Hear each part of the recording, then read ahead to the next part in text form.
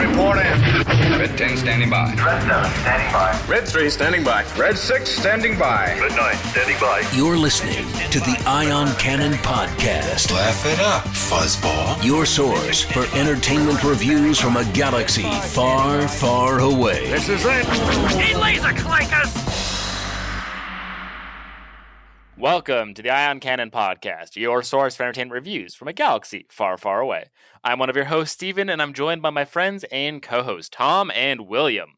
Today, we're also joined by one of our favorite guests, Aaron from Star Wars Bookworms. Aaron, welcome back to the show. Hey, guys.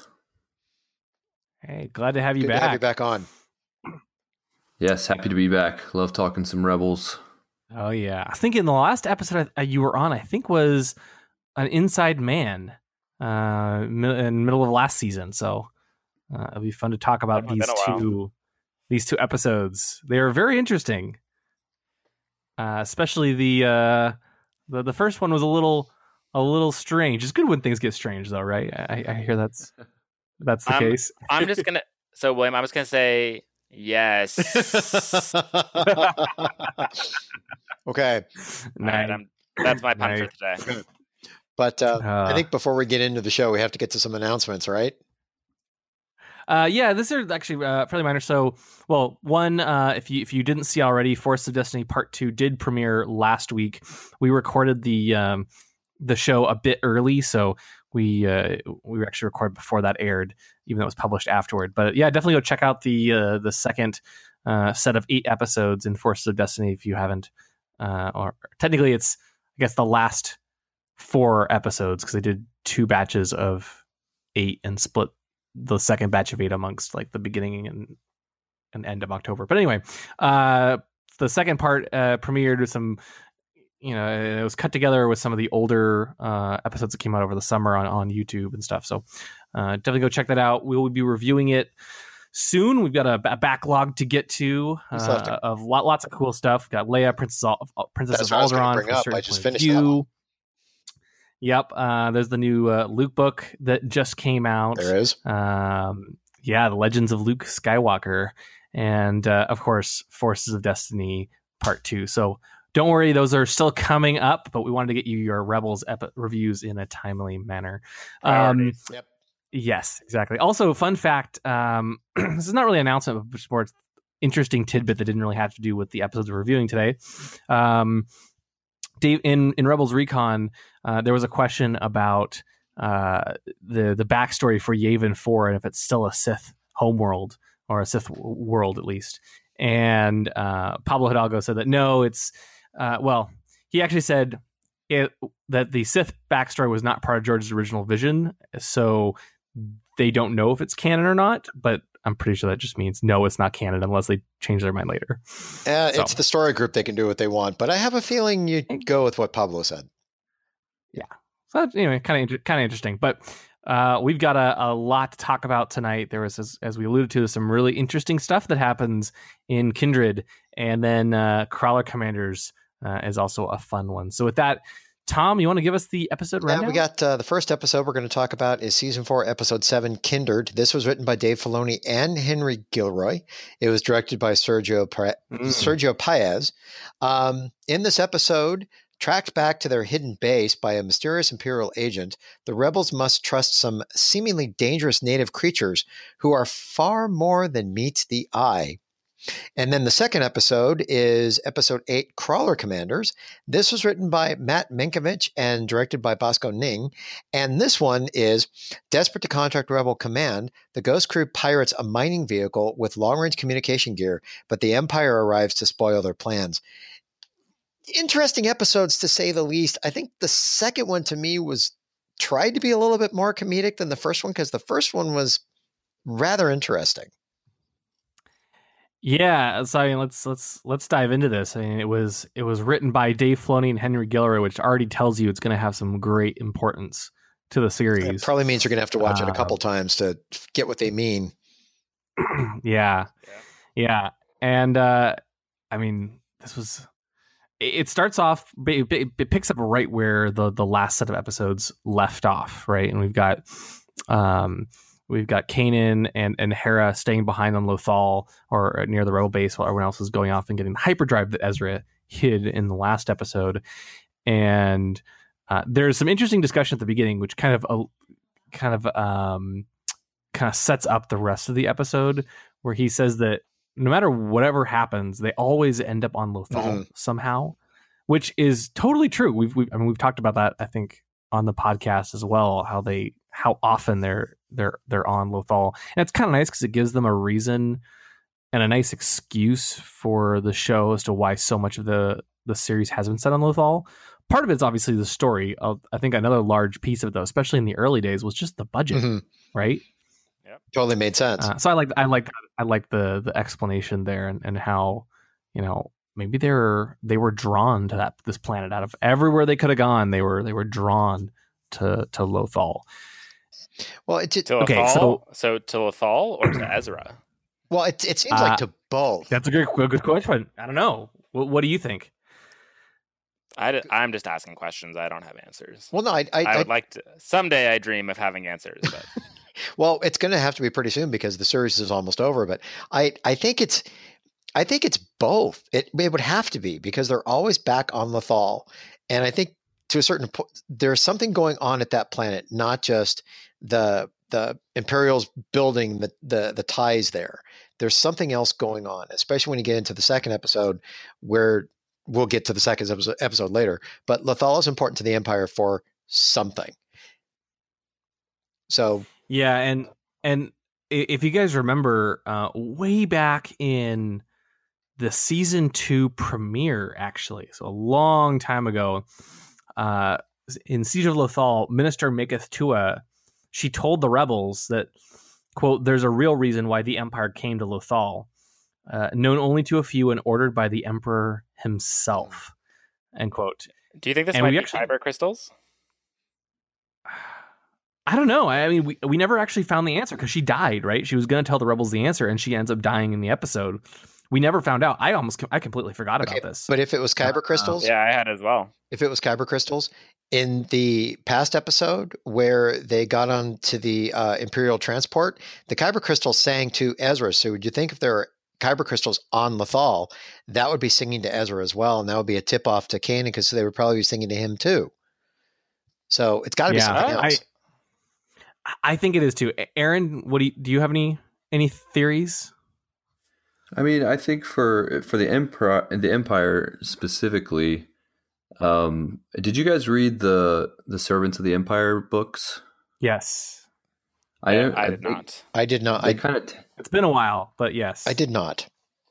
They kind of touched on this a little bit in those books as well, as the Empire is kind of almost strip mining the planet for materials. And it almost hinted, I remember in those books hinting at they were using Lothal as a place to gather materials for the Death Star, but not necessarily kyber crystals, but the other materials needed, like the ores and metals and stuff needed to kind of build this infrastructure. Dunium. There's something like that kept getting mentioned in a lot of the novels. Right. Yeah. So I think that might be the reason why. Maybe Lothal is rich in the kind of metals that they need to build the structure of the Death Star, not necessarily the kyber crystals. I think if it was a kyber crystal related, that would have already been revealed. Mm-hmm. Because like you guys are saying, because of Kanan and Ezra being so connected to the Force, that they would have, kind of already made that connection. Right. Yeah, I think you could be right. Well, and historically throughout this series, they've always tried to have both a military threat and a more of a mystical threat, right? It's always been Sabine and Hera going after the military side of things, and Kanan and Ezra on the Force side. And obviously, they'll cross sometimes, and all the group will go after one threat or the other. But there's always, like the threat of Tarkin and the threat of Vader, or the threat of Thrawn and the threat of Maul, or like they always two there are, right? They try to keep both sides of the series at balance, and so I would not be surprised if there was a more of a Force related thing that was that was on Lothal. I don't know what that is. I mean, We know I don't know. the Jedi Temple was there, so we know there's that big Force connection to Lothal. Mhm. But now the introduction of these what do they call them? Lothwolves? Yeah. Yeah. That I think is kind of the bigger connection right now that they're trying to tap into. Yeah. And we don't know all the details around kind of what they are, but there's something there that's calling out to Ezra, and then obviously there's a connection to Kanan as well. So I think there's still a lot more to be revealed with that stuff. But yeah, you definitely have both sides of it. Yeah. Yeah, I think you're right. Actually, since you brought up, let's dive into the Lothwolves, right? Because are the heroes, and we'll circle back to some of the other points of the show later. But the all the rebels, they're trying to escape, and so they run into these rock mountain formation things, following the Lothwolves that appear again. They come out of nowhere and offer to help the heroes. But the interesting thing about this one, I have to say, compared to last episode, everybody got to see them this time. Because remember, Ez was the only one that saw them the last time, and even Sabine, until she was knocked out, I don't think had any inkling they were there. And in this episode, everybody got to see the Lothwolves. Yeah, that's a good point. And like, do you any thoughts as to why? I guess they just wanted to show themselves to everyone this time. Because as it was said in the episode, it was over. All the paths are coming together now. What does it mean? No one knows. Yeah. So, and something's happening, and the white Loth wolves, the white Loth cat, it all means something. Yeah. It's also a function of the storytelling too. I think in the first introduction of the Lothwolves, they wanted it to be very mysterious, and only Ezra kind of saw it. So you're kind of wondering, oh, is this just something that only he can see, but no one else can? But now that they've introduced the idea of the Lothwolves to the audience, and they're not quite as mysterious now. Now it's kind of also been revealed to the rest of the team. Mm-hmm. So I think that they're not supposed to be some kind of mystical thing that only appear. Like they're actually a known creature on this planet. Like even I'm forgetting the name of the guy from Lothal. Yeah, They got Ryder. there, Yeah. they're hanging out with Azadi, and he's like, "Oh, look, Lothwolves." It's not something where he's like, "Oh, wow, a Lothwolf has I've never been seen seen." this before. Yeah. Yeah. Right. I mean, yeah. I think in the last episode they did say they hadn't been seen in 100 years, right. but people know about them. Right. Yeah, it's a good point.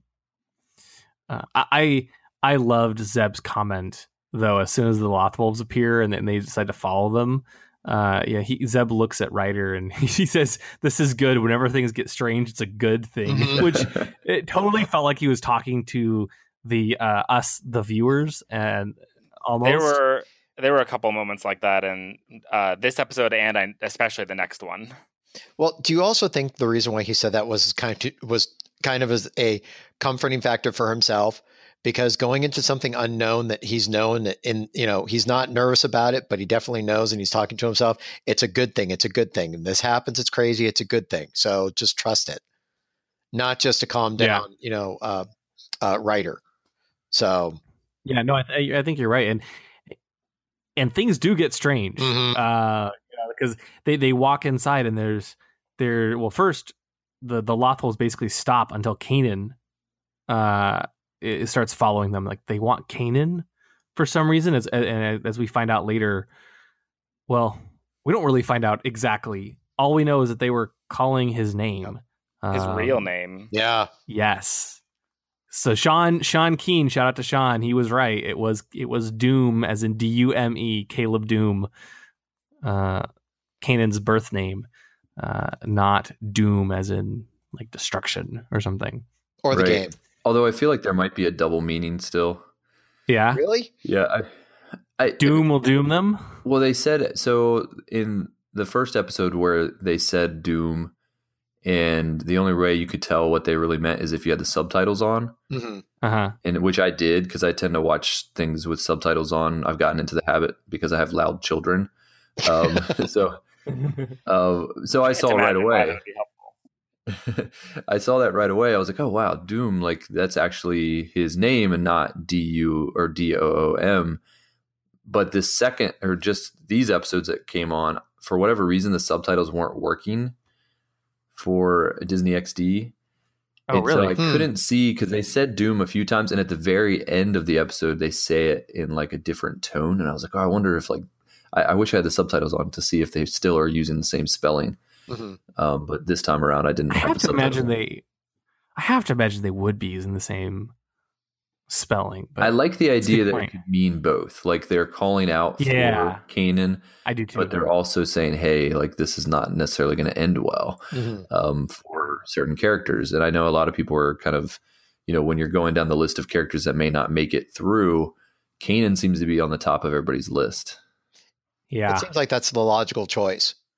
Really, because that unless somehow they explain it away, he lasts past this and gets into A New Hope, that, or at least Rogue One, because we know that Hera's there.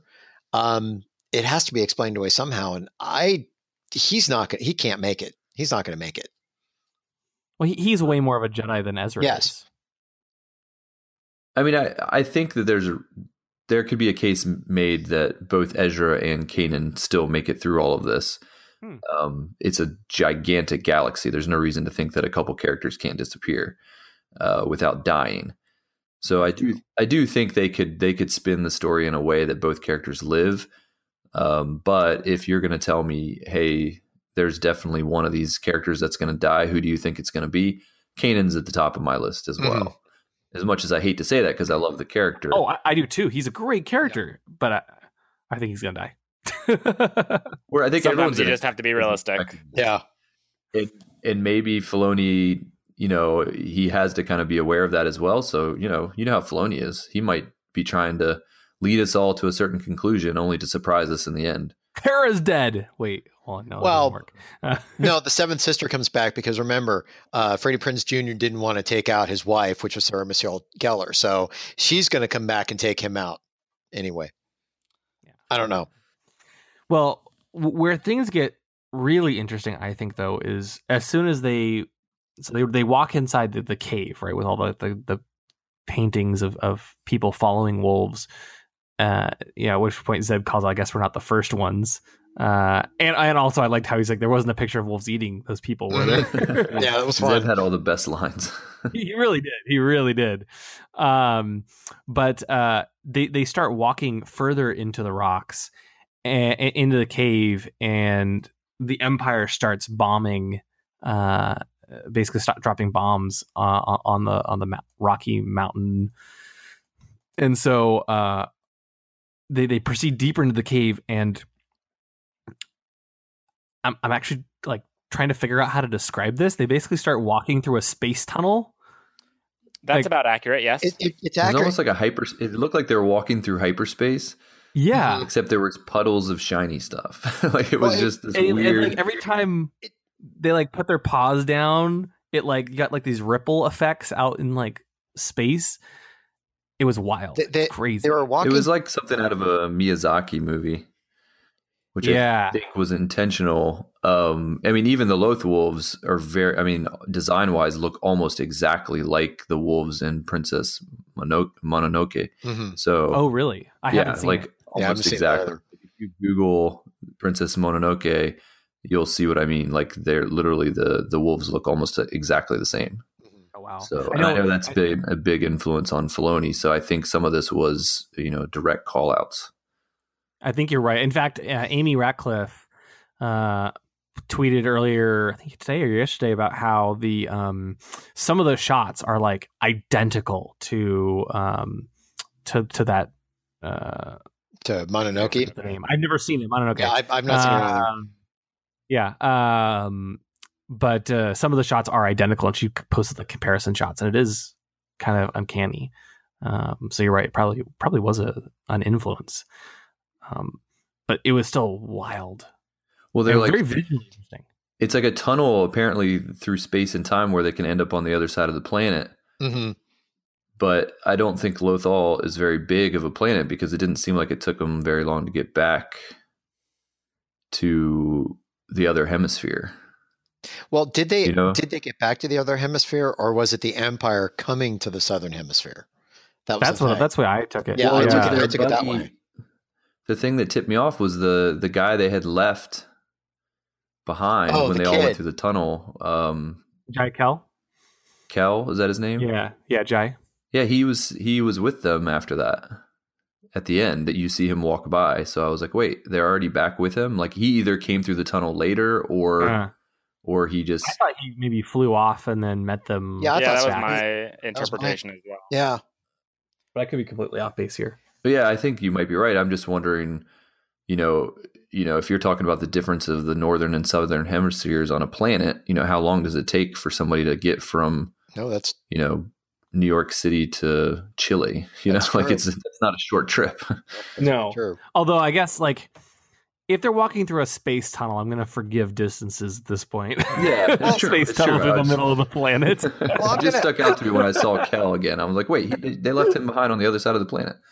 I'm going to throw this out there, but did anybody get the inkling that instead of ending up on the other side of the hemisphere, they were going to end up on the planet from Clone Wars with the brother, sister, and father? Mortis? Yeah, that's what I thought. That would have been too much. It would have been too much, but honestly, the way it was being set up, somehow I thought, my God, they're going to Maybe the Mortis. white wolf is the sister. White Oh, jeez. still could work. We're throwing too much into this, but Yeah. Well, it was Is it weird. too much to accept that Lothal has magic white wolves that can, travel through time and space? Now, that's the question. Are they magical? Wait a minute. Are they magical or are they force sensitive? Or are they force sensitive? Are they imbued with the force? that's what Kanan implies. That's Yeah, what I I mean- get too. By magical, I think it's pretty clear, obviously force related in some way. Yeah. Well, because Kanan says, Kanan and Ezra are talking later, and he says the Lothwolves have a very deep connection to the energy of the planet, much more focused and deeper than your average living thing. And that's when he comes to the realization that maybe there's something bigger going on here, that they're trying to point something out to them. Mhm. But yeah, it was. Are people still clinging to the theory that like Ahsoka is somehow associated with these wolves? It's possible. Well, and there's the theories like is Ahsoka associated with the Converese, and what do the Lothcats and the Lothwolves have to do with anything? I don't know. I think there's many things possible right now, and we're going to have to hopefully find that out when the series starts wrapping up. There's a lot there's a lot to be answered.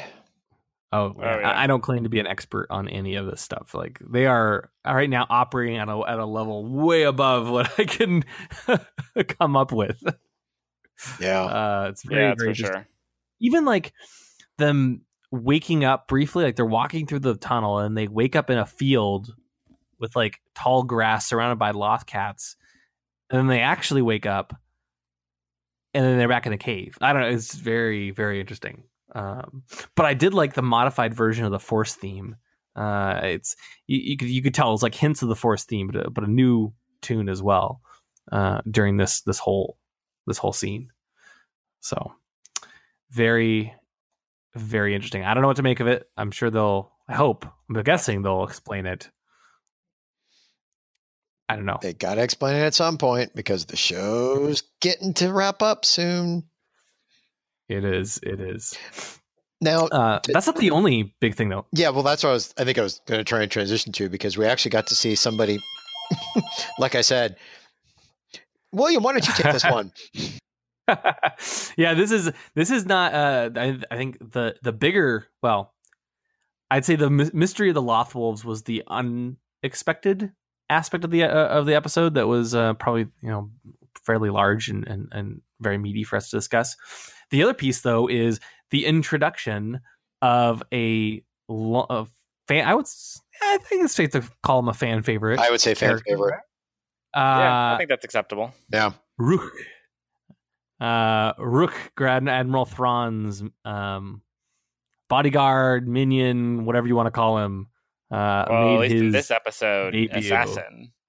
Yes. Thoughts on the character? Well, I'm going to start by saying that I don't think Price is long for this world. No. Something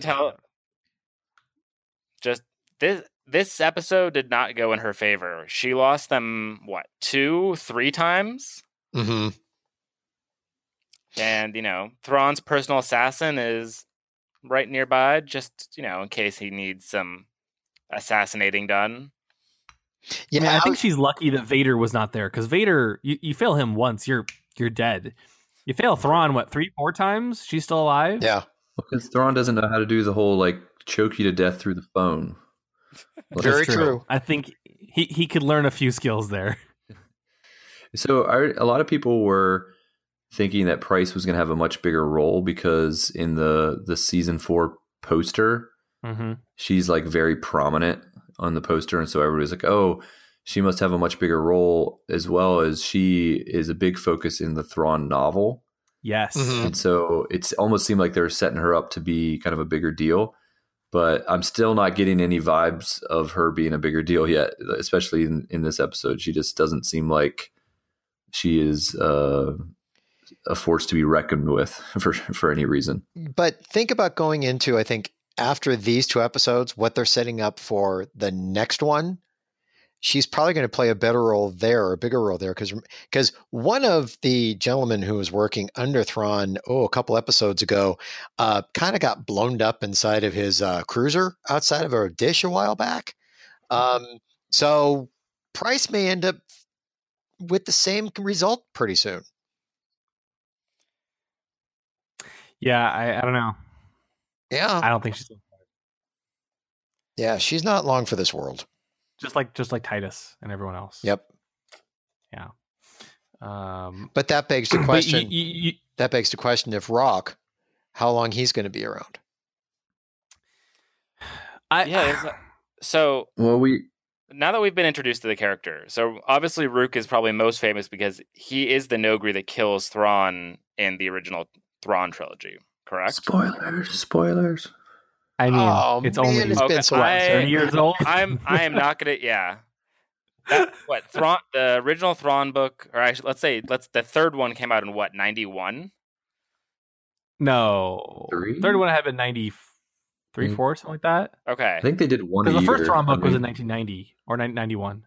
Okay. But Yeah. the point is, it was a long time ago. So sorry. True. Not everybody's read them, and people that haven't read them probably don't want to know kind of the role he played, because then it could be a spoiler for how Rebels goes. But Good point. I get 93. where you're coming from. Well, what I was actually going to ask is, I guess we can be vague, and people who have read the trilogy will know what we're referring to. Do we think Rook's going to play the same kind of role? I think that may be why they introduced him. I could totally see that. But there's a lot. It's almost like there's a lot of character development that you would need to do to make that make sense. Mhm. And Yeah, they don't have 6 enough time. episodes. Yeah, they don't have 5 enough time. episodes. Yeah. So, although that's kind that of where I would was be coming cool. from. Yeah, I think it would be a cool shout out to people that know the legend stuff and enjoy those books, if they do go that direction with it. But I don't. If I had to guess, I'd say no. They're not going to go that direction with it, because he doesn't matter enough to the fans Mhm. yet, Yeah. and they don't have enough time to establish him as a character. So if he ends up being the one that does that, people would be disappointed. They're like, "Oh wait, why did we take that away from the characters that we already know?" We want to see somebody more important do that. So That's fair enough. But I would love to see that. There's also, and we've had varying descriptions of this character, which is, by the way, the name is pronounced Rukh, or spelled Rukh. In the episode, I always kind of called him Rook, but in the episode, Thrawn calls him Rook or something like that. It's close Makes enough. It really, yeah, Rook. It's close enough. he says it really cool though. When He when does. Thrawn said it, I was like, "Wow, that's how to say his name." Yeah, or whatever. I can't do it. I'm not. I can't say Rook anymore because he's like Rook. I know. And now I'm like, You got to put a little bit of menace into it, otherwise it just doesn't come out right. Okay. So would it have been even cooler if Warwick Davis was actually able to say it in that voice that they had, how they tweaked his voice for that character? Then you'd get the proper pronunciation. I thought Warwick Davis did a great job. I think he did outstanding. He was almost unrecognizable as Warwick Davis. Is that Warwick Davis? Yeah, Warwick Davis did the voice of Roch. Oh, I know. I was just going to say, is that Warwick Davis doing a great job, or is that Warwick Davis doing the voice and then them modulating it? I think they modulated it from the sound of it. Yeah. You might be right. I didn't. I had to go back and listen and see if it's modulated. Yeah, but he did, regardless, modulation or not, he did a really good job as that character. Mm-hmm. He was much more feral than I was expecting. Kind of running on all fours or going back and forth between 2 legs and 4 legs, always kind of being hunched over a bit, and very creepy to watch is how I thought about it. He was creepy to watch, but did it catch you guys off guard when he sits there, sniffs, and goes, "I smell Lasat"? Oh, I loved that detail, because so did I. Honest, I'd forgotten that their sense of smell, like they could tell your lineage from how you smelled. And so the fact they were able to kind of bring that in to the episode was nice. Yeah. A nice touch. To be fair, I just took that as Zeb needs to take a shower. I mean, that is also true. Well, you're stuck on a spaceship for how long? You're stuck with Ezra. Chopper, I mean... When your opponent smells you from like a mile away... Yeah, that's a good point there. You got a really good point. I don't remember too much detail about the character because it's been a long time since I've read those novels, but I seem to remember him being a little bit more of kind of the silent assassin type, and you just didn't see him coming, and suddenly he's like right there next to you. And I think there's even a scene with Polyon in the novels where that kind of happens, where he like kind of turns and like Rook's just standing next to him. He's like kind of jumps because he didn't expect it. And kind I feel like the way that, yeah, right. And I think the way they're presenting him here in Rebels, it's a little different, where he's not necessarily, sneaky assassin kind of, because he literally just runs across an open field toward them. He's not trying to like stealthily go and sneak up on them and assassinate them. He's just like brute force running across the field to take them on. So I was like, oh, it's a little different than the way he was presented in the book. So they're definitely giving us a different, the Rebels variation of this character. Mm-hmm. Yeah. Which is, I mean, I thought I liked how they tended to be fairly similar, but you're right. He was much more feral and more of a tracker than an assassin. So I want to see where they take his character. I think the biggest disappointment I had was that he wasn't really in the episode all that much. He came down to the planet, he smelled Zeb, and so he ran after Ezra and Zeb. Ezra and Jai were standing there in their scout trooper armor, and that's when he like gets all up in Ezra's face and smells them and instantly attacks them because he realizes that they're actually the rebels. And then like that's kind of it. I mean, there's the really cool chase on the speeders, where they're weaving through the rocky mountains, and these are not like your typical rocks, right? These are very the round, tall. Lothal rocks. Yeah, Lothal rocks, Loth rocks. They kind of look like a Jedi temple on Lothal. Yeah, they were really like a Killix. Yeah. And so we got that cool speeder chase. But then once they escape, they blow up his speeder, and Price arrives and decides to kind of bomb the area. That's it. We don't get any more Rook. I don't know. I just wish we'd had a little bit more of him.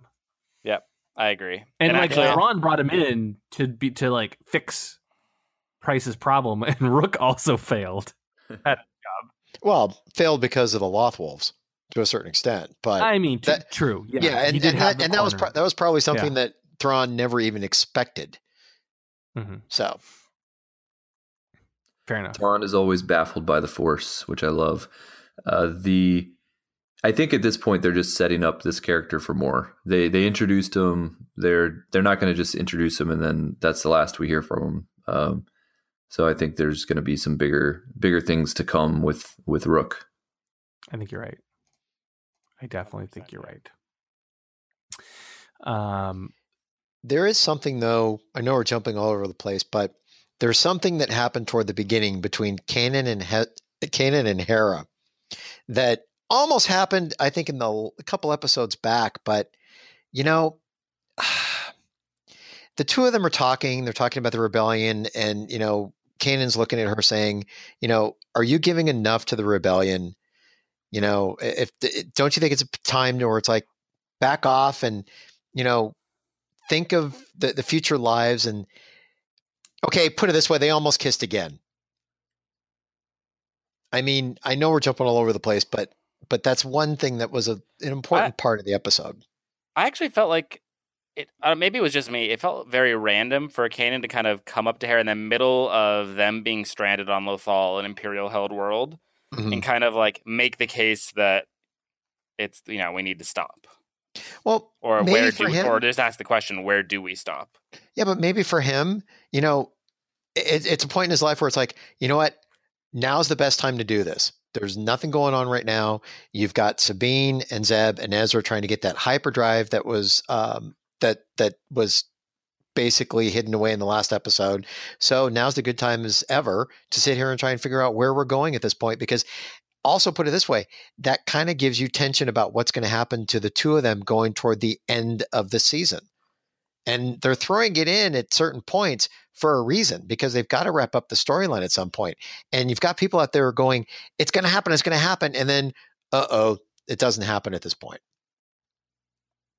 I mean, I think we're dancing around the issue, but they basically been teasing fans so long with they've been teasing them since I think the books. Hera and Kanan. Yeah. And so, they start to tease him again in this episode, and then they actually make it official midway through. And I love the moment when, Hera finally kisses Kanan. Sabine is like notices him and like slaps Zeb, is like, "Hey, look." Yeah. I thought that was kind of funny. Well, I think Kanan is being the the needy boyfriend in this scene here, where he's thinking beyond, because he's trying to set up. He's not just thinking of like, oh, have you given enough for the rebellion? He's thinking more like, have you given enough to me, and what's our future? And he's looking at it as kind of their relationship, like where she makes the comment like, well, I haven't really thought about it. He's like, well, then you I guess you never thought about us, kind of that type of comment that's a little needy, because I think he's wanting to have some security in the fact that they're going to be together after all this is said and done. And she hasn't kind of, I guess, given him enough confidence in that. So, and then you get to see the kiss, which is nice because that is something they've been teasing us with. They keep getting interrupted every time it's about to happen. And finally, I did like that Hera was the one that kind of took the lead on that and just kind of leaned into the kiss. It was cool. I'm a fan. I ship that. Okay, so I'm gonna throw this question right out to you, Aaron. Do you think they're going to get a happy ending out of this? No, of course not. It's and that'll be part of the tragedy.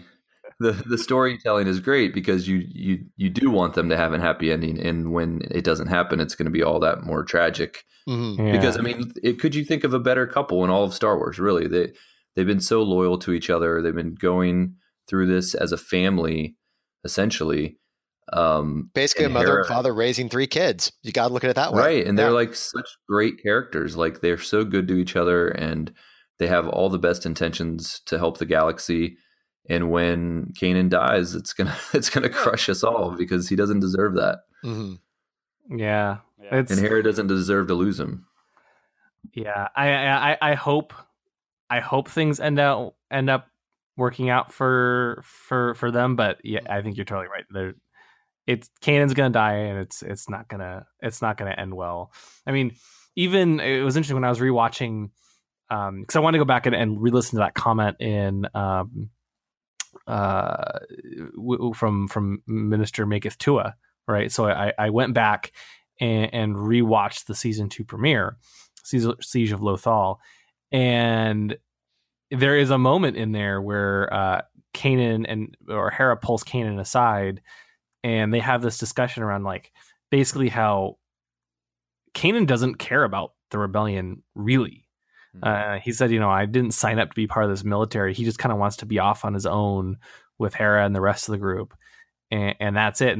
And I was kind of reflecting on, it's kind of interesting to see how far they've come, because they've definitely gotten way more involved in the rebellion. And Hera is now, one of the leaders of the rebellion and everything. Not quite enough to be let into the private conversations of the High Council, as you will talk about later, but she's still, rising through the ranks, I would say. And Kanan still doesn't really care. He's still saying like, haven't you given enough? So I don't know. I wonder if that'll cause a rift. Okay, but too. They kind of set that up, I think, going all the way back to the books. He just wanted to be, put it this way, he just wanted to be on the run. He just wanted to get on with his life. He really didn't want anything to do other than just keep running. And it seemed like because he did find Hera and then they found Ezra, it's like somebody's got to train this kid, and he's basically just been sticking around. But you still get that feeling that he's a reluctant rebel who's there because of the feelings he has for Hera, the responsibility for Ezra, and you sadly know it's not going to end well. Yeah. Well, I hope it does, but first, Hera has to. Yeah. Hera has to escape the planet with the flight recorder that they stole in the previous episode. So thankfully they did manage to repair the U-wing, and that leads to a short but kind of a fun space battle where Hera is trying to evade all the TIEs and the Star Destroyer. And then she kind of does an interesting move to escape. Steven, do you want to tell us a bit more about that? Yeah, so obviously she's working out the trajectory she needs to jump for hyperspace to get back to Rebel Command, and she decides to go straight through the hangar bay of one of the construction pods, and it obviously did not end well for anyone who was in that hangar. That surprised me how she was basically able to jump into hyperspace through the hangar goes all the way through. Right. It seems like a risky thing to do for sure. Yeah, but it was too cool though. It was cool. I was trying to figure out what advantage that gave her though. I think just that it looked cool. I'm not sure there. I don't know if it gave her an advantage more than it was a way that she could get away and also do a little bit of destruction on her way out. And it was almost like she was being shot out of a cannon. I mean, one of the coolest things. It was. Yeah, it looked awesome. Yeah, definitely.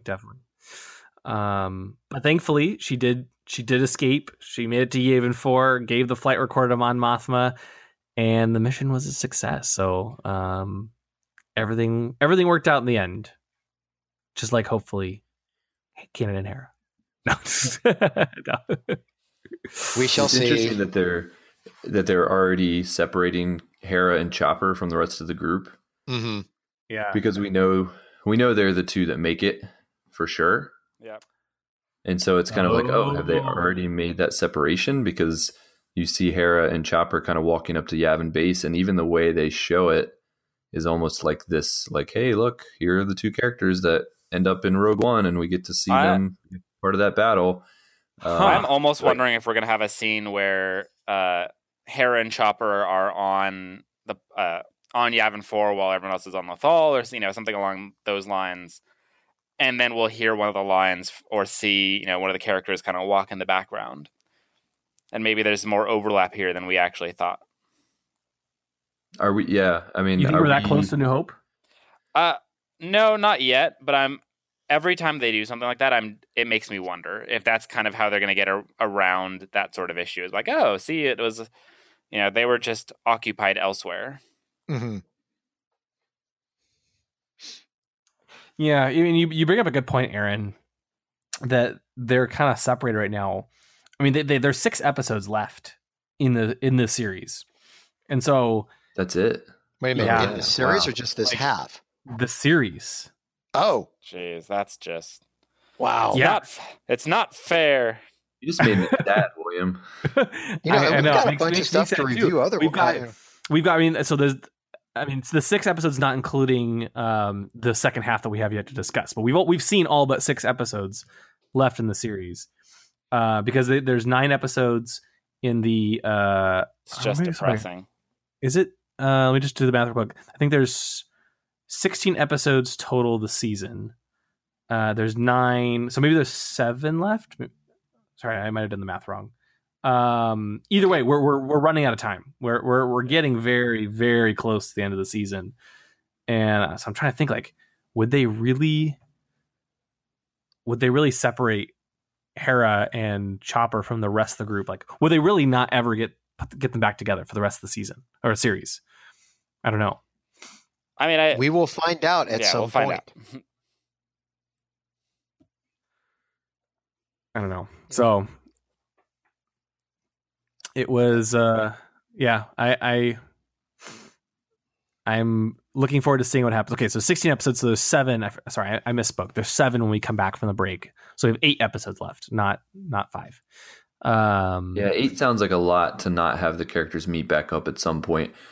I do like the theory that maybe like Rogue One is going to happen at some point during the season, where they kind of explain why Hera and Chopper are at the base and everybody else isn't. I actually really like that theory. Hopefully I would love for that to happen. That would be a lot of fun to see. It'd be cool. And it did feel like, remember, we got a time jump last episode because even though it wasn't explicitly stated at the beginning, Ezra says it feels like they never mentioned Lothal anymore. And it's never in the briefings. True. And that tells me, like, that seems like weeks or months between episodes, which would put us closer to Rogue One at this point. But yeah, so that was the end of part 1. Quick question before we proceed. Do you guys want to review these as 2 separate episodes? Because they were fairly separate. Yeah, these ones actually I think make sense to review separately. Yeah, that's fine. Okay, so let's hop into the reviews before we go into part 2. Steven, you want to kick things off? Ooh, okay. Yeah, so this is definitely kind of the weirder episode of the 2. Overall, I actually really enjoyed it and thought it was a lot of fun. Definitely a case of more questions than answers at all said and done. So I'm gonna give it I think 7 out of 10 Womp Rats, and my Womp Rats are gonna be Loth Womp Rats, and they also have the ability to magically walk through time and space without any explanation. So one minute they're part of this review, and then the next minute they may be part of the next review. Who knows? Wait, they can go through time too? So are you saying you're rating the next one 7 too? No, but I'm gonna say there may be 7 Womp Rats involved. There could be more, or maybe something happened to them along the way. You'll have to find out. Okay. Aaron? Yeah, I mean the introduction of Rook and the Hera and Kanan kiss puts this one over the edge for me. So 10? No, I'm not going to say 10. There would have had to been a lightsaber battle for it to be 10. That's true. So I'll say 7 as well. 7 Womp Rats. My 7 Womp Rats are force eaten by Loth wolves, though. Oh man. Yeah. Wow. They went into the wrong cave. Were they also the Loth Womp Rats? No, they're just regular Womp Rats. Okay. Yeah. Wow. Okay. Tom? You know what? I'm just gonna flat out say I'm giving this episode a 7 as well. Good episode, very entertaining. Throws a lot of questions about the Loth wolves out there to figure out. And it's you finally get to see Hera and Kanan kiss. So there you go. One thing done. We'll see what happens later when it comes to other characters. If they live or they die, we'll see. I'm going to take my 7 Womp Rats. Okay. Yeah. God, what am I going to do with my 7 Womp Rats? You know what? The reason why we never saw Rook later is because after he got into the battle, he was knocked out, right? Or he just He was knocked out, wasn't he? No, No? no. Oh, okay. Well, Womp Rat smells a little bit stronger than a Lasat. So at a certain point, when he was basically trying to get the scent again for Zeb, he got the scent of the Womp Rats instead, and they sent him on a wild goose chase all over the planet of Lethal until, you know what? I don't know what else to do with him. They basically chased. Well, that's okay, Tom. Wow. I'll pick things up. I'm gonna go with 8.5. Okay. Womp Rats. I thought this was a fun episode. I think that the biggest thing was, it was very mysterious. I liked it though. I want answers, but I want to see where they take stuff. But I thought they did a really good job. Very, very cinematic in many cases. I especially loved, I don't know why, I like little preparation scenes for whatever reason. Like the scene where they're all preparing to leave the base and they're hopping in the ships and stuff. I just thought it was like really well done. Felt very, very cinematic there. And yeah, the introduction of Rook was amazing too. So 8.5 Womp Rats. And the reason why, Tom, I said I would take things from here is Rook track down the Womp Rats. Somehow there an extra 1.5 Womp Rats just mysteriously appeared out of nowhere. I think the Loth Wolf brought one, and Rook ate them. Okay. There you go. There you go. It works. After chasing them all over the planet. All over the planet. Okay. Well, thank you for bailing me out on that one because I had no idea what to do with them after the chase. So Well, there you they go, ended up there you being go. food. Yeah. Okay. But Yeah. So diving back into part 2, this felt like a very different episode overall. It felt a lot like, I'd almost say a season 1 episode in a lot of ways, and not just because we got characters like Vizago coming back, but it was, which was cool. yeah, like surprisingly, this to me actually felt kind of like a send-off episode where it's like, let's kind of put a little bottle episode and kind of remember why everyone, like some of the things the show's done in the past, or like, some of the things people loved or maybe didn't love. So like just comments where it's like, okay, one of us needs to go in the ventilation shaft, Ezra, and he's like, why me? It's like, that's kind of your thing, is you go in the ventilation shaft. It was a lot of little moments like that just kind of defined the tone for the episode. Mm-hmm. Yeah, and I did love the little self-referential jokes, like the ventilation shaft reference. That was a nice little touch. But I also see your point when it comes to Vizago, because it did feel like this was an episode to where it's like you didn't get it with oh God, why am I blanking on Jim Cummings' character Hondo?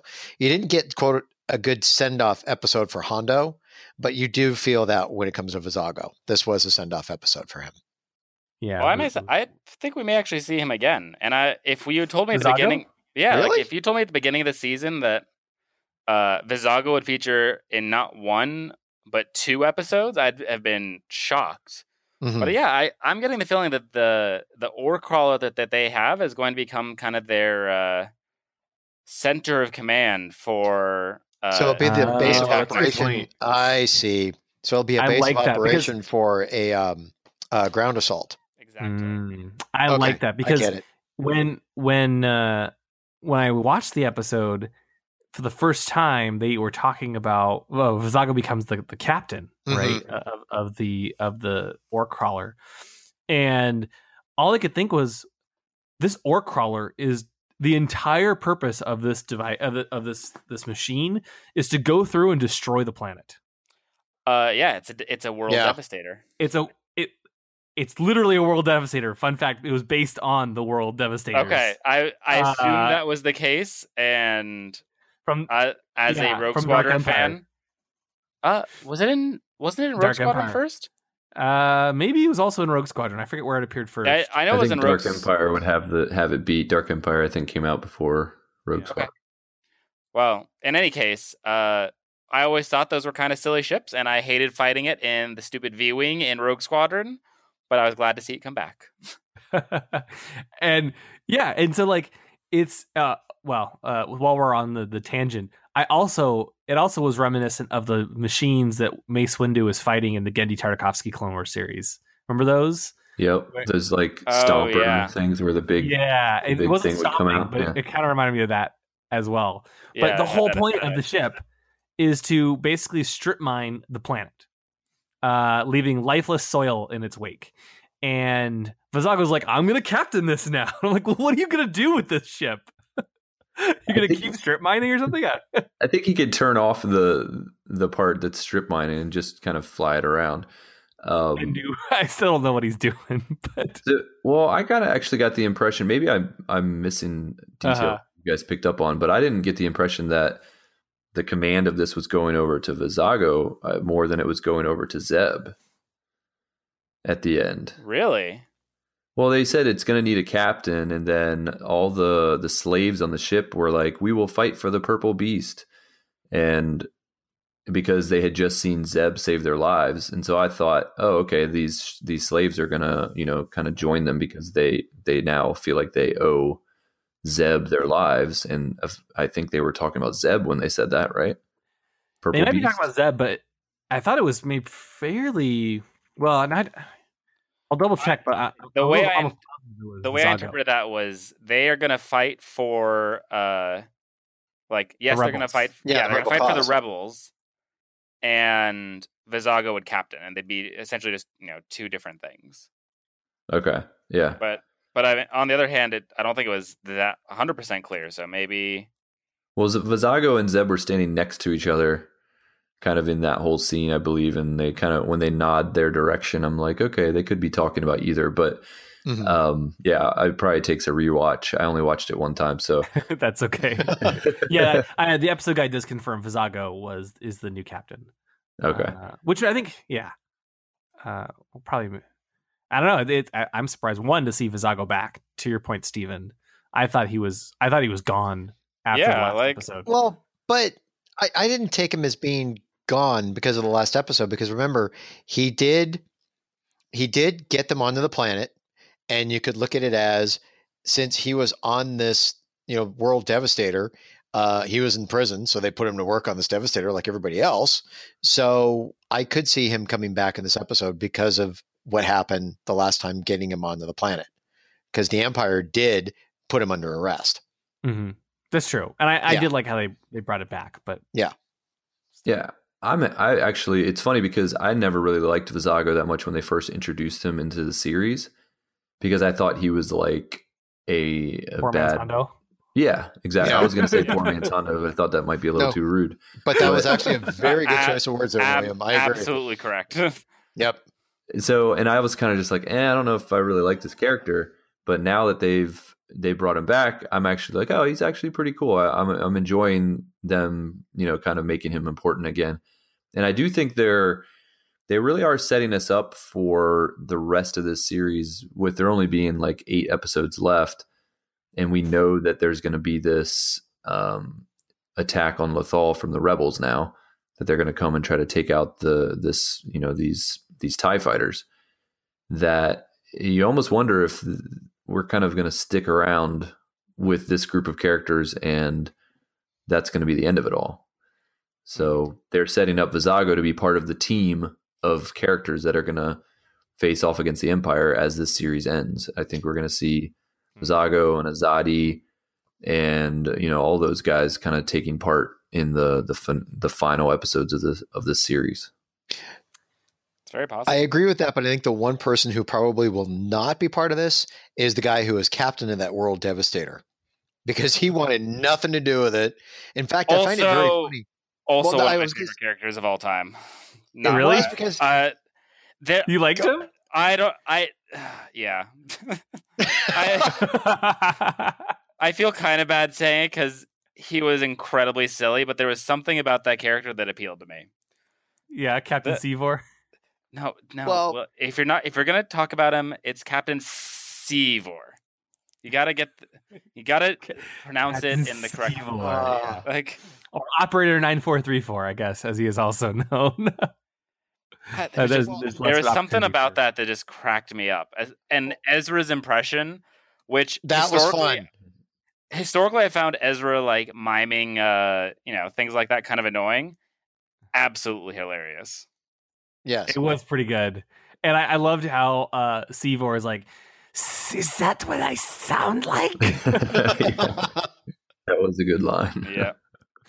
Well, you also have to give it to him.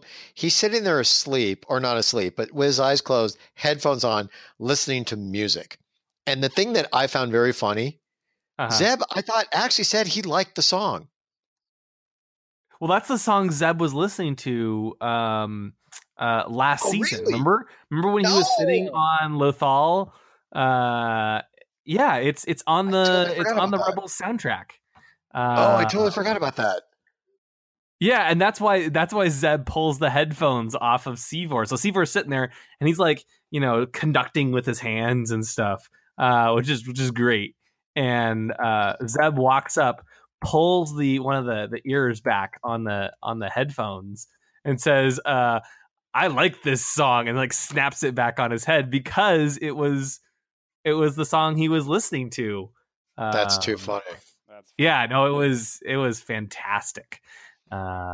Which I loved seeing it. It was called Zeb Rock. That's what it was. Zeb Rock. But that's the song Sivor was listening to. That's too funny. That's very funny. Yeah. Fun fact, Sivor was voiced by Seth Green. I am not surprised. Not surprised, but you really couldn't tell. He did a good job disguising his voice. He did. Yeah. The one thing though, and the one thing I did not like about Sivor, it's actually less about Sivor, it's more about the rest of the Rebels crew. Yep. And that's that they didn't know how to shut him up.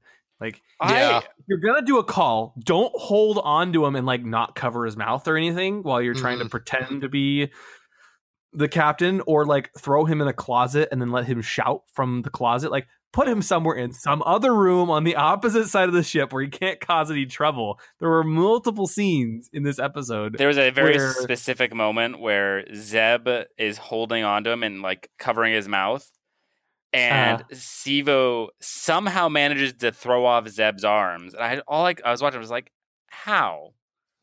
Like, Zeb is a very strong and large,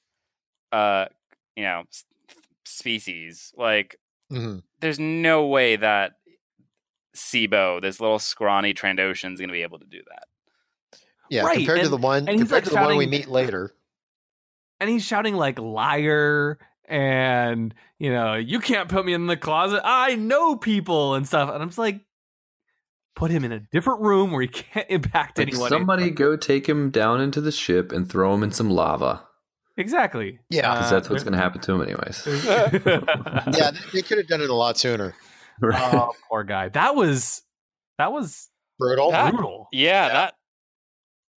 Oh, man. I was kind of thinking something that I was like, I have no words to describe what happened to him. That was unfortunate. Okay, now, did you expect Ezra to actually push him in, or the way that it actually happened to where he fell in? Because I thought for a minute there was a thing to where you're watching Ezra and it's like, would they really go that far to have Ezra actually push him in there with a force push or something? No, I knew they weren't going to have Ezra force push him to his death. That would have been a little dark. Yeah. But we have seen him go dark before. We have seen him darker than what happened in the first place? Well, I mean, I'm saying no. I mean, for Ezra to choose to do that is different than him tripping over Ezra's lightsaber. Mm-hmm. So yeah, it was very violent of a way to kill a character in a children's show, but it also wasn't wait, making that decision. This is a children's show? Well, technically, yes, it is. Oh, I love it anyways. The other death I was surprised by was the other Trandoshan, slave driver, essentially, as he falls off very violently into the darkness. He fell into the mist. Yeah, falling is a typical way for characters to die in Star Wars without it being too violent. Right. True. Right. but falling into the lava a little bit. Well, It's like a furnace. And it's not just any furnace, too. It's like one of those, Home Alone basement or Iron Giant dump like furnaces, like with like the teeth and It was like molten ore in there. Yeah, it was. It's Also, like kind of terrifying. just- He just slips on the lightsaber and falls in. just as a question, why does it chomp? What purpose does that serve for crunching ore or whatever it is that thing is supposed to do? You mean the door opening and closing? Only Yeah. it has to let out just a tiny bit of smoke at a time. And You it's know, also there I to made build that suspense. up. Something, you know what, William? Something tells me there are better ways to do it than that. Yeah, but like I said, it built suspense because it had to be timed right. If he didn't time it right, what good would it have been to have that opening there? He would have fallen right against a door, maybe got himself burnt, but not fallen in and got himself cooked. How else would you rather have it go? I did. I loved it. I thought it was cool. I love it when they go a little more gruesome than you're expecting. Yeah. In these shows. And then to see Ezra's reaction where he kind of gives like a little smirk and he makes a joke about it, then I was like, oh, that's kind of cruel there, Ezra. Like this guy just literally right, got cooked alive and you're just like, oh, look out. That's right, he You did. shouldn't have tripped on my lightsaber. Maybe Ezra did use the Force to move the lightsaber under his foot. And then he has plausible deniability. I didn't push him. Whoa, He woops. just tripped on my lightsaber that I moved under his feet. But did you guys notice though, with both Ezra and Kanan, when they're confronting these Trandoshans, it seemed like they both kind of forgot how to use the Force. Yeah. Yes. Like they were like, I'm like, come on, both of you guys should be able to take these guys out pretty easily. I was very disappointed in Kanan's performance because we've seen Kanan do some pretty amazing things, and then suddenly he couldn't even Gets beat taken out in like this 30 brute. in like 5 seconds by the foreman slave master Proach. He like has this light whip, wraps it around Kanan, and Kanan like basically gives up. Okay. The electricity is the bane of Jedi. It seems to be the way to take them down. If you remember back even in the Clone Wars when Cad Bane would always take Obi-Wan or other Jedi down by using electricity. It's like it's something they can't fight against, apparently. It's almost like their kryptonite.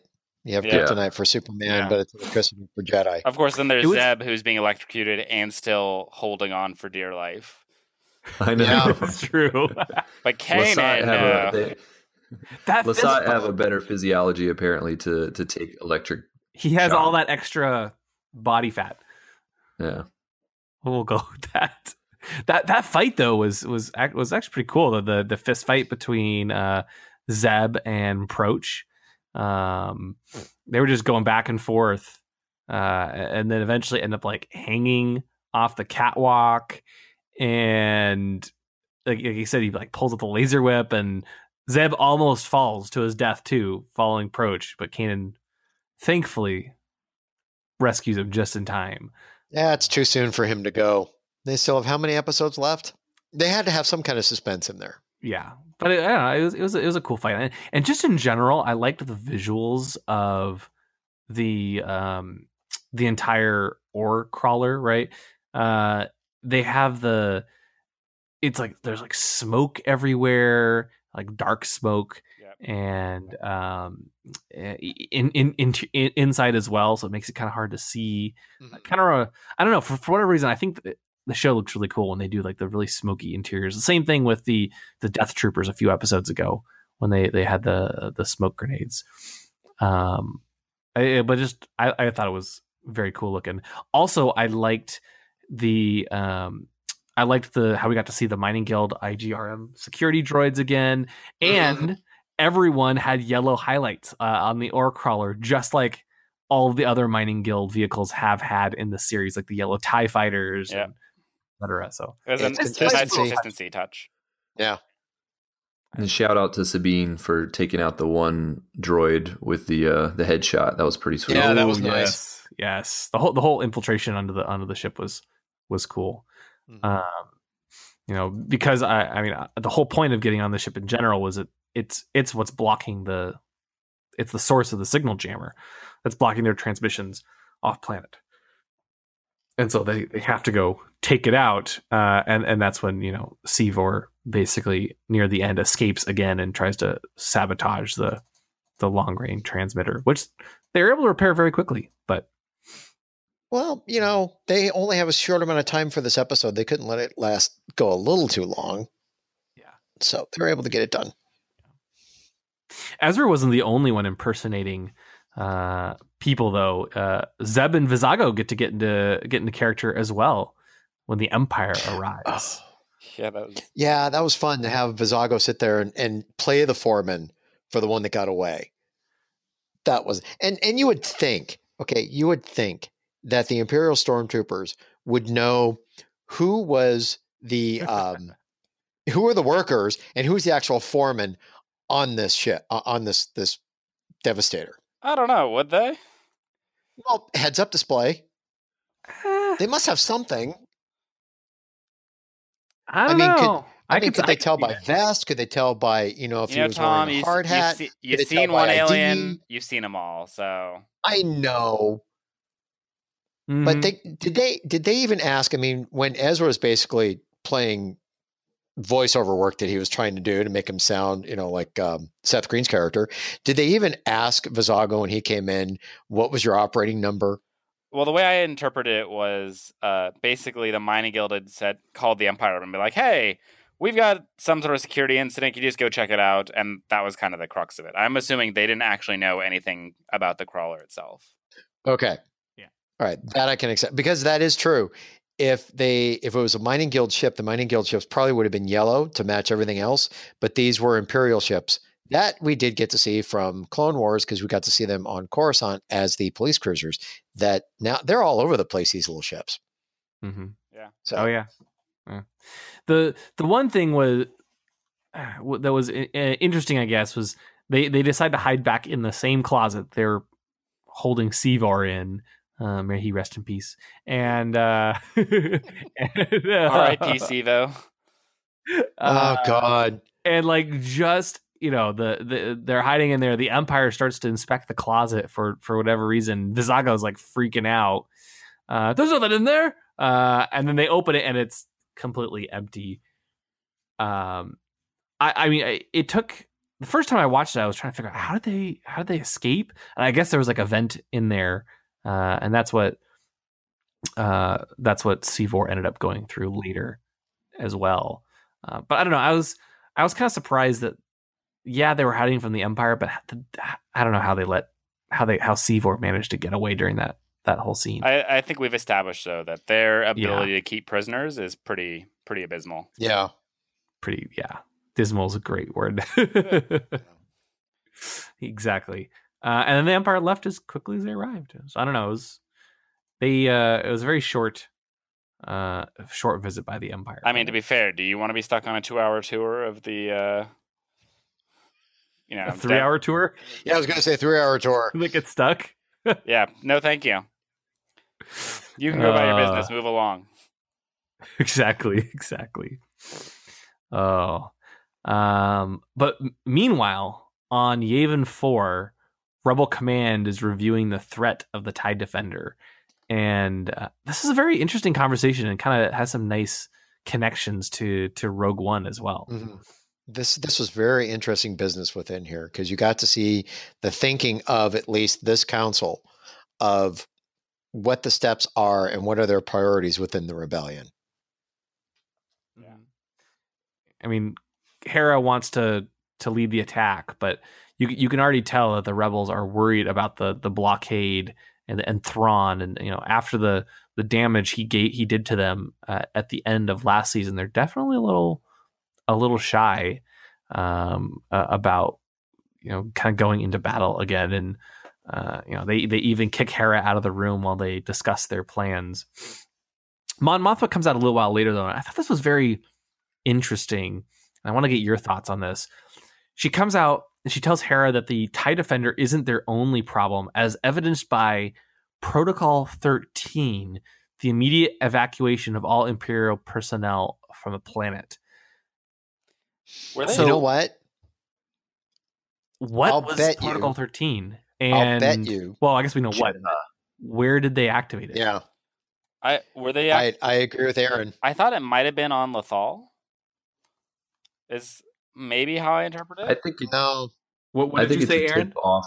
I think it's Jeddah. I think it's a tip off, and it's another connection to Rogue One that Mhm. that the rebels are aware that they're evacuating this planet and that there may be an imminent attack, but they just don't know what is going to be making that attack. Obviously, they don't know about the Death Star yet. Yeah.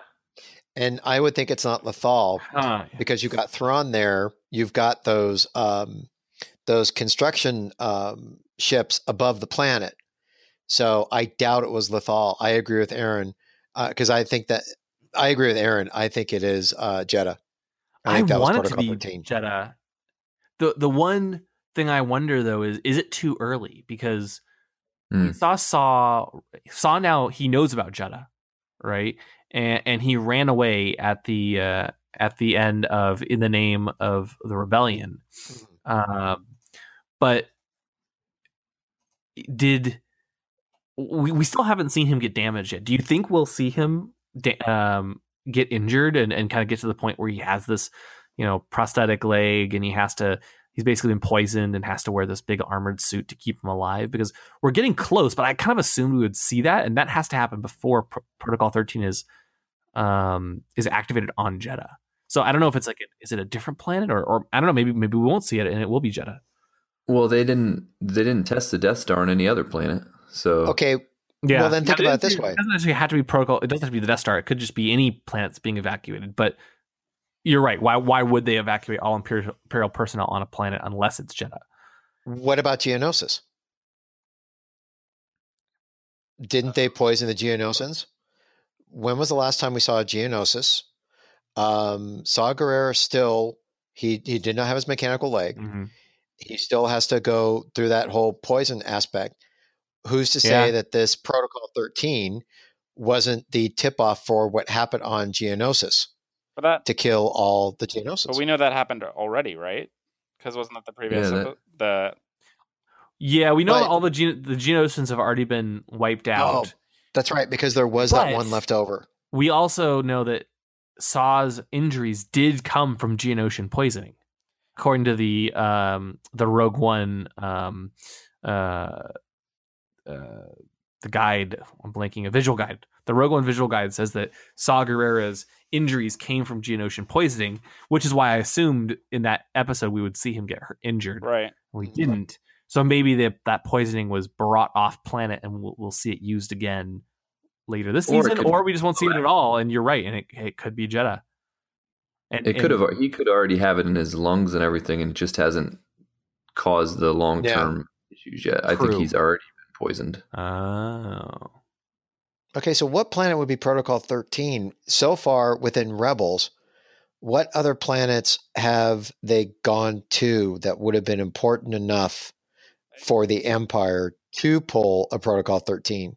It could be. I don't think it's going to be kind of the second arc of the season. If we're about to see kind of the conclusion of the Lothal arc, or at least we're getting very close to something similar, maybe Protocol 13 is going to be, the trigger for whatever happens next. So some planet that we haven't yet been introduced to. And that kicks off.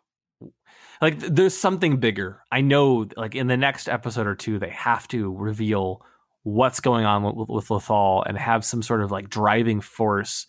Because when they're going to end the series, they can't just... I don't know. I'm trying to think, how do they end the series? I don't think it's just they rescue Lothal and the end. No. Right? I agree. No. It has to be bigger than that. No, because if anything, whatever happens to Lothal is probably going to happen within the next couple episodes, not the last episode. So whatever the last episode is going to wrap up storylines.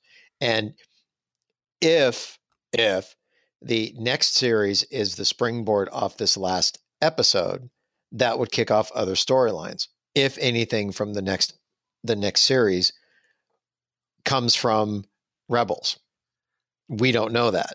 Yeah. But Lothal's got to be wrapped up pretty soon. It's not going to, because if they were to drag the story all the way to the end, I would be very, the interesting very question tired of the is, story by then. We know there's something force related on Lothal. We have the Jeddah temples. We now have the Loth Wolves. We have the discussion with Caleb, Kanan. Wow. Okay, well, you can call him Caleb. Caleb Doom. No, but That I was going works. I was heading towards Kaylin, which was not correct. Let's just go with Caleb. You're going towards Caleb. Sure. It just I don't know. We're either going to be focused on Lothal, and there's going to turn out to be a lot deeper and more complicated than we think, or Lothal is going to wrap up pretty quickly, and we're going to have to move somewhere else. And the question will be, I think, where is Protocol 13? I don't know. I do feel like, though, in the next 8 episodes, we're gonna have to see the attack on Lothal. We're gonna see, I hope, whatever happens to Saw Gerrera, but maybe not. I'd always assume that we would, though, based on how closely they've been tying everything in. We'll see whatever mystery is on Lothal. I have one other idea, actually, and this. Okay, what is it? So I'm gonna ask William. You have I was gonna say you have the most photogenic memory. I think it's also you've seen Rogue One probably more than anyone else here, if I had to guess. What is the line that refers to Hera in the movie? I think it was paging Captain Syndulla, or no, I thought it was General. General Syndulla to the briefing room. Okay, what it was. That's what I thought. So what if Protocol 13? What if that is Jedha? What if Jedha, Jedha's destruction is just occurring, and we're actually going to get a sequence where we expect that the next episode the rebels are going to go to Lothal, and they're getting ready to gear up, and that's when Jyn and Cassian come back. They're like, "Hey, we're going elsewhere," and so they're like, "Okay, well, we gotta page General Syndulla and let her know that you're not going to Lothal just yet. We need you to go somewhere else first." Huh. Potentially. Interesting. Yeah. I don't know. I mean, I like the idea of, I don't know if it's going to happen in that order, but I do like the idea of there being some kind of a direct tie into the events of Rogue One.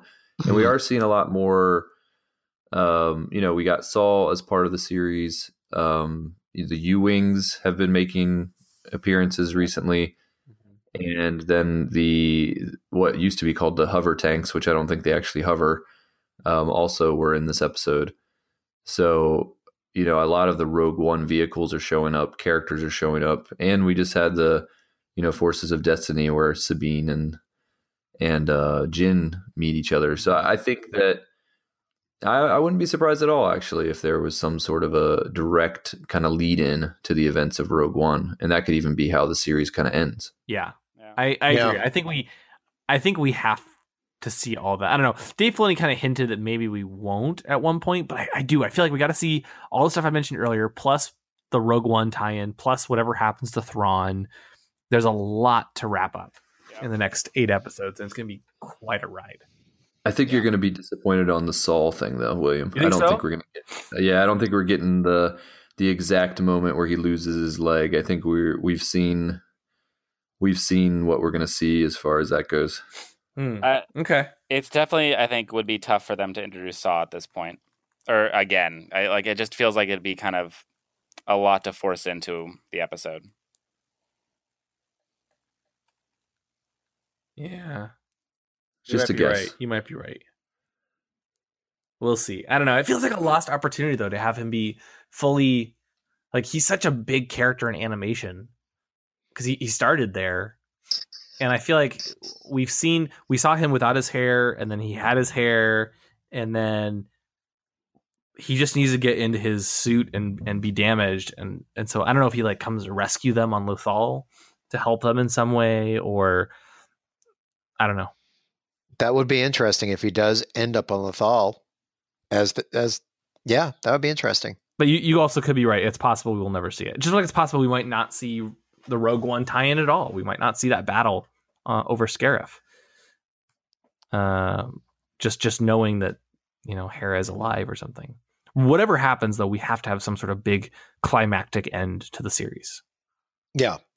The death of Thrawn. I hope they don't kill him. No. I read something. I read something today on the internet, like the internet and everything is Of course, Tom. that said Thrawn did survive into Rogue One. That what? Oh, I take that saw- back. I feel like I saw that too. Yeah, that Thrawn survived into Rogue Where- One. I saw a headline and I can't place it now. Neither can I. I saw the exact same headline. What was the I Wait, saw- headline? that what? I saw a headline that said Thrawn survived into Rogue One. But we don't know why why that's a fact, a stated fact. No, Is there some source? I didn't read through the article. I just saw the headline and figured Neither did we'd I. learn more. I was at work. I forgot I was at work. my duty as a podcaster that I should probably check those things. Okay, here it goes. Here it Did goes. you find it? This is from hang on. This is from comicbook.com because everything is real. Well, let's This was be very dated- clear. Let's take this was this with a dated grain of today. salt. None of this Yeah. is official. No, Okay. wait a minute. Wait. This says headline, and everybody knows headlines are real. Dave Filoni revealed Thrawn survives past events of Rogue One. What's the Though Lucasfilm, hang on. Hang Guys, on. it's I'm going to coming do it live. this way. This is on Raw. yes, Okay, live this is- from earlier today. This is reporting. This is reporting as it goes, people.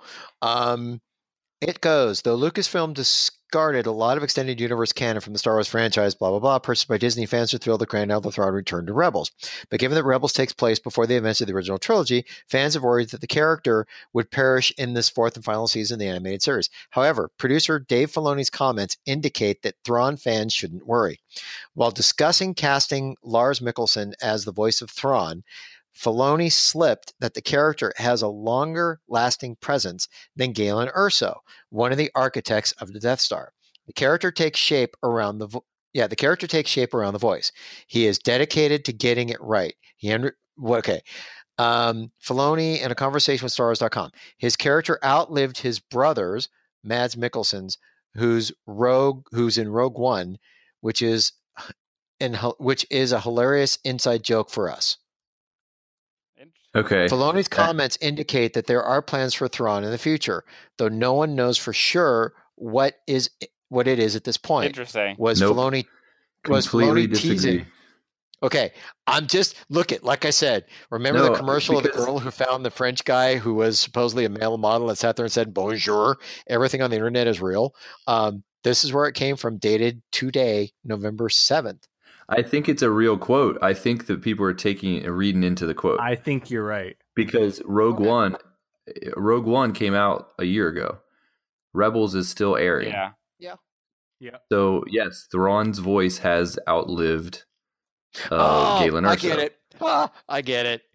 Yeah. Also, the Okay, I get it. impact of Thrawn, he might have a larger impact on the series than Galen Erso. Even though Galen did put the flaw in the Death Star, which is kind of a big deal. Debatable.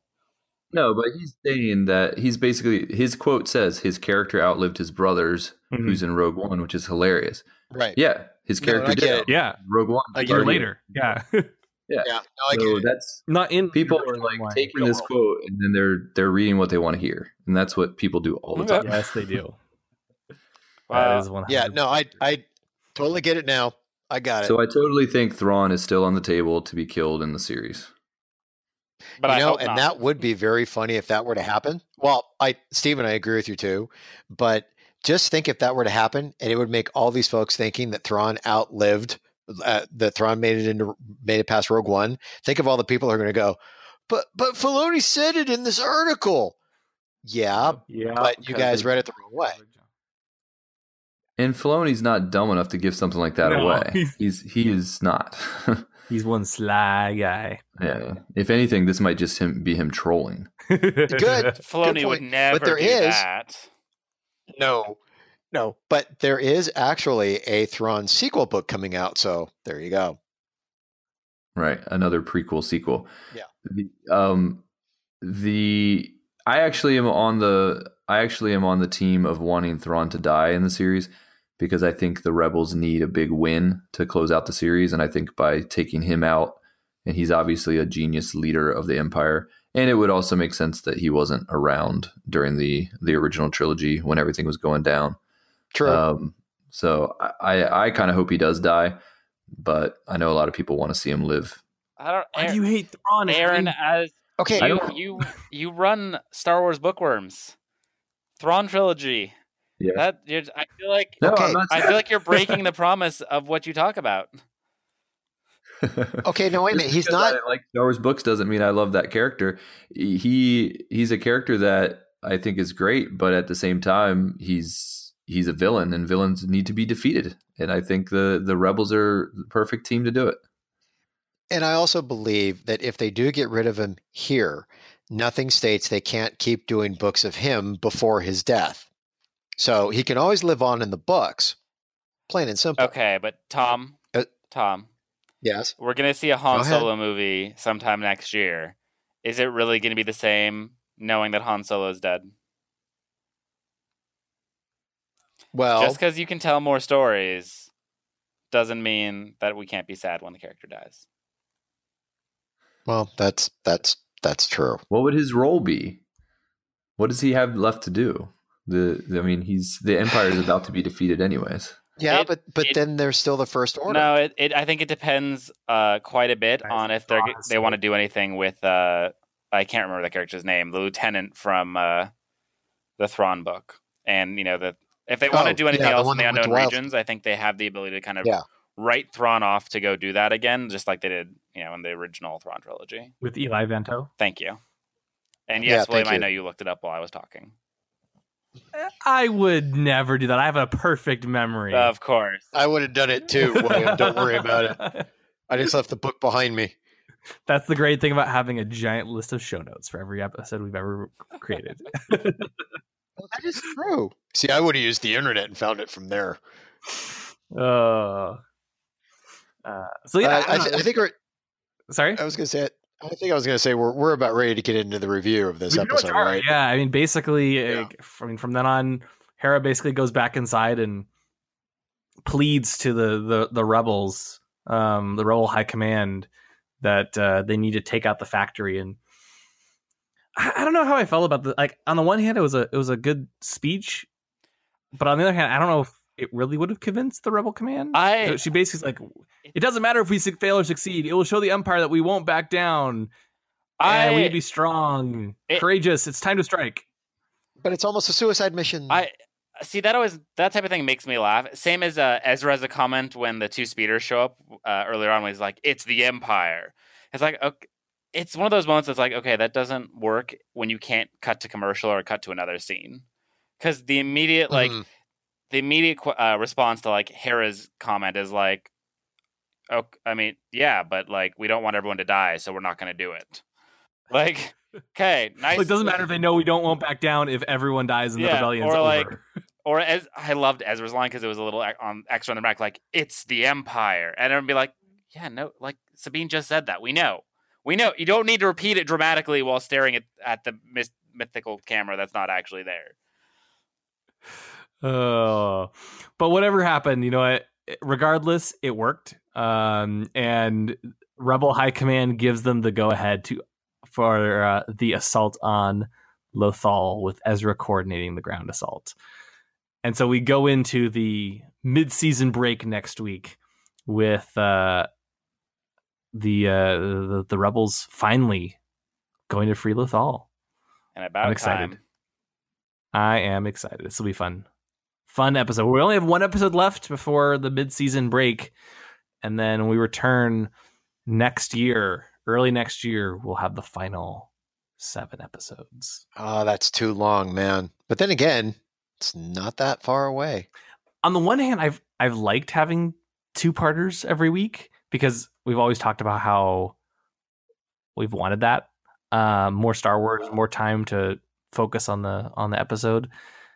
On the other hand, especially when they have 2-parters and don't extend the length and actually have a shorter season than normal, it feels so short. It feels like we just started and we're already done. It's not a good feeling. No, but regardless, I'm still looking forward to next week's mid-season finale, the final mid-season finale. So I guess let's dive into the reviews. Tom, what were your thoughts on God, I'd have Crawler to go first. Commanders? Tom, I'm giving the episode an 8. I was gonna say, you threw it at me with no warning last time, so it's only fair you get to do it this time. I think it's only fair. Okay, that's fine. Okay, I'm going to give the episode an 8. The episode worked for what it was, but in a certain kind of way, it was almost like a little bit of a filler episode. I mean, it did carry on the story of them being on Lothal, but it felt a little bit filler. It was good, you know. They needed some kind of business to do on Lothal since they were stuck there. So, and what do you do? You get Seth Green to do a voice of a character, and you take over his ship that's basically The crawler. rampaging a planet, and turn it over. Yeah, turn it over to Vizago, and there you go. You got an episode. So it was a good episode. So I'm giving it an 8. I am going to take my 8 Womp Rats, and it really wasn't Vizago who took over the ship. Vizago actually got to a certain point where it's like, I don't want to do this anymore, so he gave it to the 8 Womp Rats. They're the ones that are actually going around Lothal, strip mining the actual planet, and Vizago decided to go do something else. Oh, and also they've got Zeb Song on speakers inside that cab, blasting it 24/7. Okay. Yeah. William, you go next. Okay. Since you're so speechless, you go next. Thanks. No. No problem. No, I kind of feel the same way. I don't want to call it filler, but I mean, it was important because it helped show how they were able to get communication off of Lothal, right? They were able to reestablish communication with the real base and stuff. And it was nice to see the return of Vizago, and there's a lot of really nice pieces about it. But definitely in the scheme of things, I think it was kind of almost the last setup episode, almost, or the last puzzle piece connecting where they were to the final battle to save Lothal, and whatever happens after that, running into the rest of the series. So I have a feeling from this point on, this series is going to be like, just like nonstop crazy. Hopefully reveals and big stuff the whole way to the end. So it kind of was that calm before the storm almost. Visually it was really cool. I on the one hand I kind of like Seevor, but on the other hand I hate how the rebels dealt with him and or lack thereof. So that was, I think, my biggest annoyance overall. But no, it was a good episode, and I'm very curious to see what Protocol 13 is. So I'm going to give this, I think I'll give it 7.5 Womp Rats, and I'm going to dangle my 7.5 Womp Rats into the furnace. And That's horrible. That's just... Hey, Seevor needs a friend in there. Wow. All right, Eric. Seevor survived. What you don't know is that Trandoshans can survive extreme heat. And so he's just sitting in there. I think that's stretching it. He's like swimming. Yeah. He's doing like, Doing the backstroke. Backstroke, really enjoying life. Enjoying some They nice, like the heat. some nice toasted Womp Rat. Yeah. I think you're really stretching it, man. Okay. All right, Aaron, you're up. Yeah, you're up, Aaron. This was a fun one. I like Williams' use of the term setup episode as opposed to filler episode, because it sounds nicer, but it does feel very much like a setup. Which is true. You know what? It's true. So, okay. It does feel very much like a setup episode. Some fun elements. I like to see the Trandoshans come back. And then obviously Vizago. So I'm going to give it 7 Womp Rats as well. And my Womp Rats are going to wander through the Lothwolf cave, only to find themselves on the bridge of the Chimera next to Thrawn, right before the Chimera explodes and kills them all. Wow. Ooh. Wow. That's unfortunate. They have such an amazing experience happen to them and then die so quickly. Very sad. Yeah. I decided to kill Thrawn before the show did. You did it first. Yeah. Wow. Oh, nice. Okay, Steven. Okay. So I almost have trouble explaining why, but something for this episode just kind of clicked for me. The humor all landed for me. Even like the things that I thought were like on the silly side with Sevo and stuff. It made me laugh, and it just kind of worked. So I think I'm actually going to give this an 8.5 Womp Rats out of 10 and go a little bit higher. Whoa. Interesting. Yeah, it was just- What is the world coming to? I know. It was something about how they set up this episode and just, again, definitely a filler episode, but they landed the humor for me without making it, over the top. So I enjoyed it. And in the vein of doing things that are unexpected, my 8.5 Womp Rats, well, they're actually split up in two groups, 4.5, I guess, and then, the other 4. And so the first 4 actually caught the Trandoshan slaver as he fell into the mist. They were just kind of down there, and the Trandoshan fell on them, and then they were all good and happy, and then they went and had tea or something. And then the other 4 were also in the furnace, and it turns out it's not actually a furnace. The orange creepy light is just from a bunch of Womp Rats having a very nice candlelit dinner. Who would have known? So everyone's okay and lived. Okay. Yeah, that works. That works.